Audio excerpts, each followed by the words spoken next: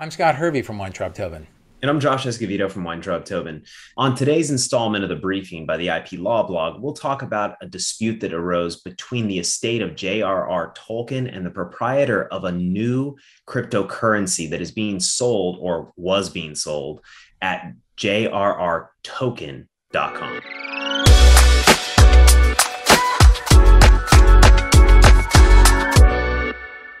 Josh, I understand you want to have a token IP discussion today. Forgive me, that's a bad joke, but I just had to say it.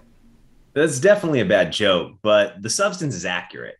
Today, I want to discuss a recent complaint lodged with the World Intellectual Property Organization by the estate of JRR Token against the purveyors of a new cryptocurrency known as JRR Token, which was being sold at www.jrrtoken.com. Well, as creative as that was by the cryptocurrency company, I'm sure that was not very well received by the estate of JRR Token.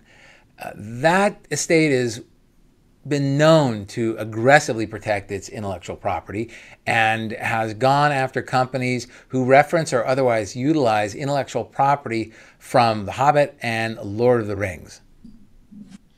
You're exactly right. And that's why they instituted the proceeding with the World Intellectual Property Organization. For those of you who aren't familiar with the World Intellectual Property Organization, it oversees Uniform Domain Name Dispute Resolution Proceedings, otherwise known as UDRP proceedings. These proceedings are used when the domain name registered by the domain name registrant is identical or confusingly similar to a trademark or service mark in which the complainant, which is the person or entity bringing the complaint, has rights, and the domain name registrant has no rights or legitimate interest in respect to the domain name in question, and the domain name has been registered and is being used in bad faith.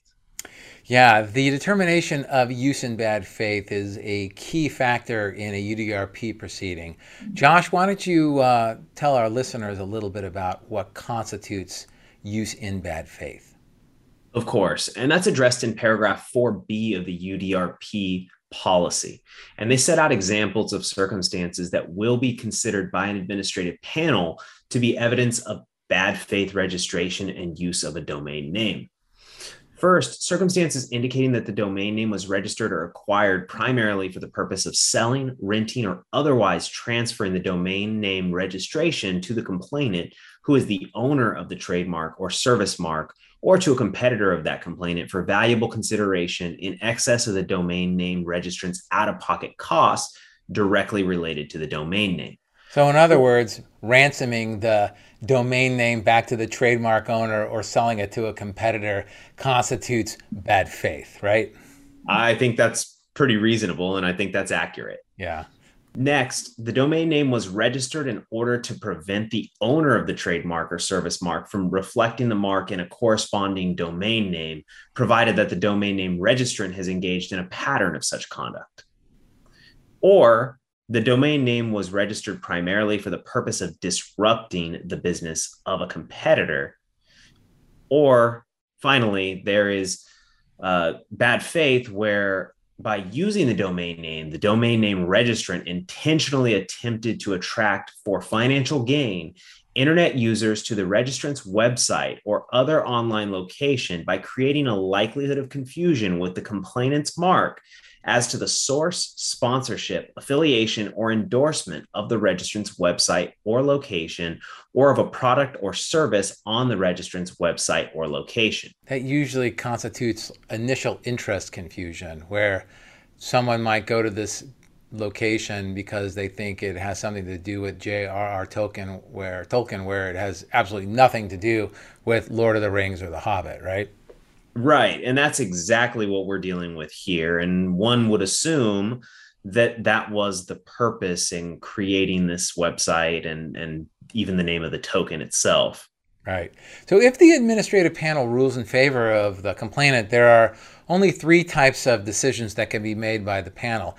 One, they can decide in favor of the trademark holder and order that the domain name be transferred to the trademark holder. And by the way, that's usually what most complainants request, is that, and that's really the whole reason why you engage in a UDR proceeding is to get the offending domain name, get control and ownership over the offending domain name. Because if you choose any of these other two, which is just to either cancel it or allow it to be transferred to somebody else, then you might be facing this scenario one more time.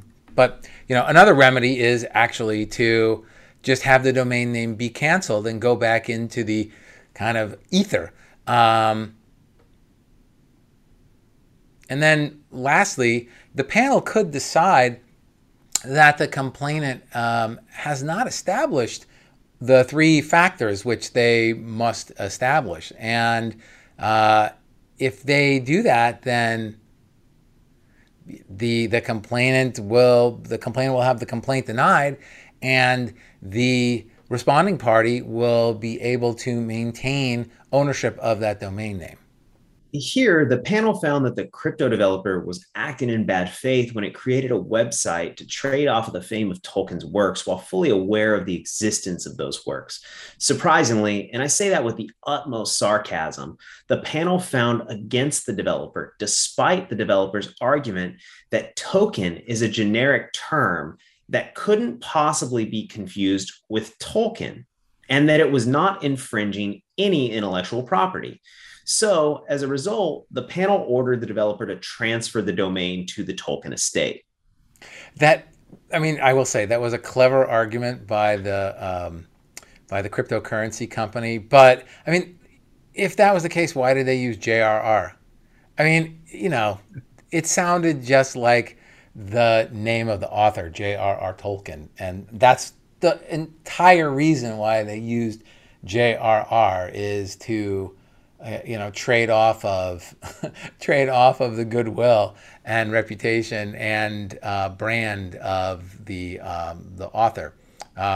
It's really interesting, and frankly, I think it's something I know we're going to continue to see as cryptocurrency continues to grow, and as cryptocurrency platforms start allowing name protocols for their hash marks, as opposed to just 123.43.27, right? If you can say scotthervey.fn or .eu or whatever the specific cryptocurrency top level domain might be, well, we're gonna have these issues just like we did when the first TLDs.com, .org, .info rolled out.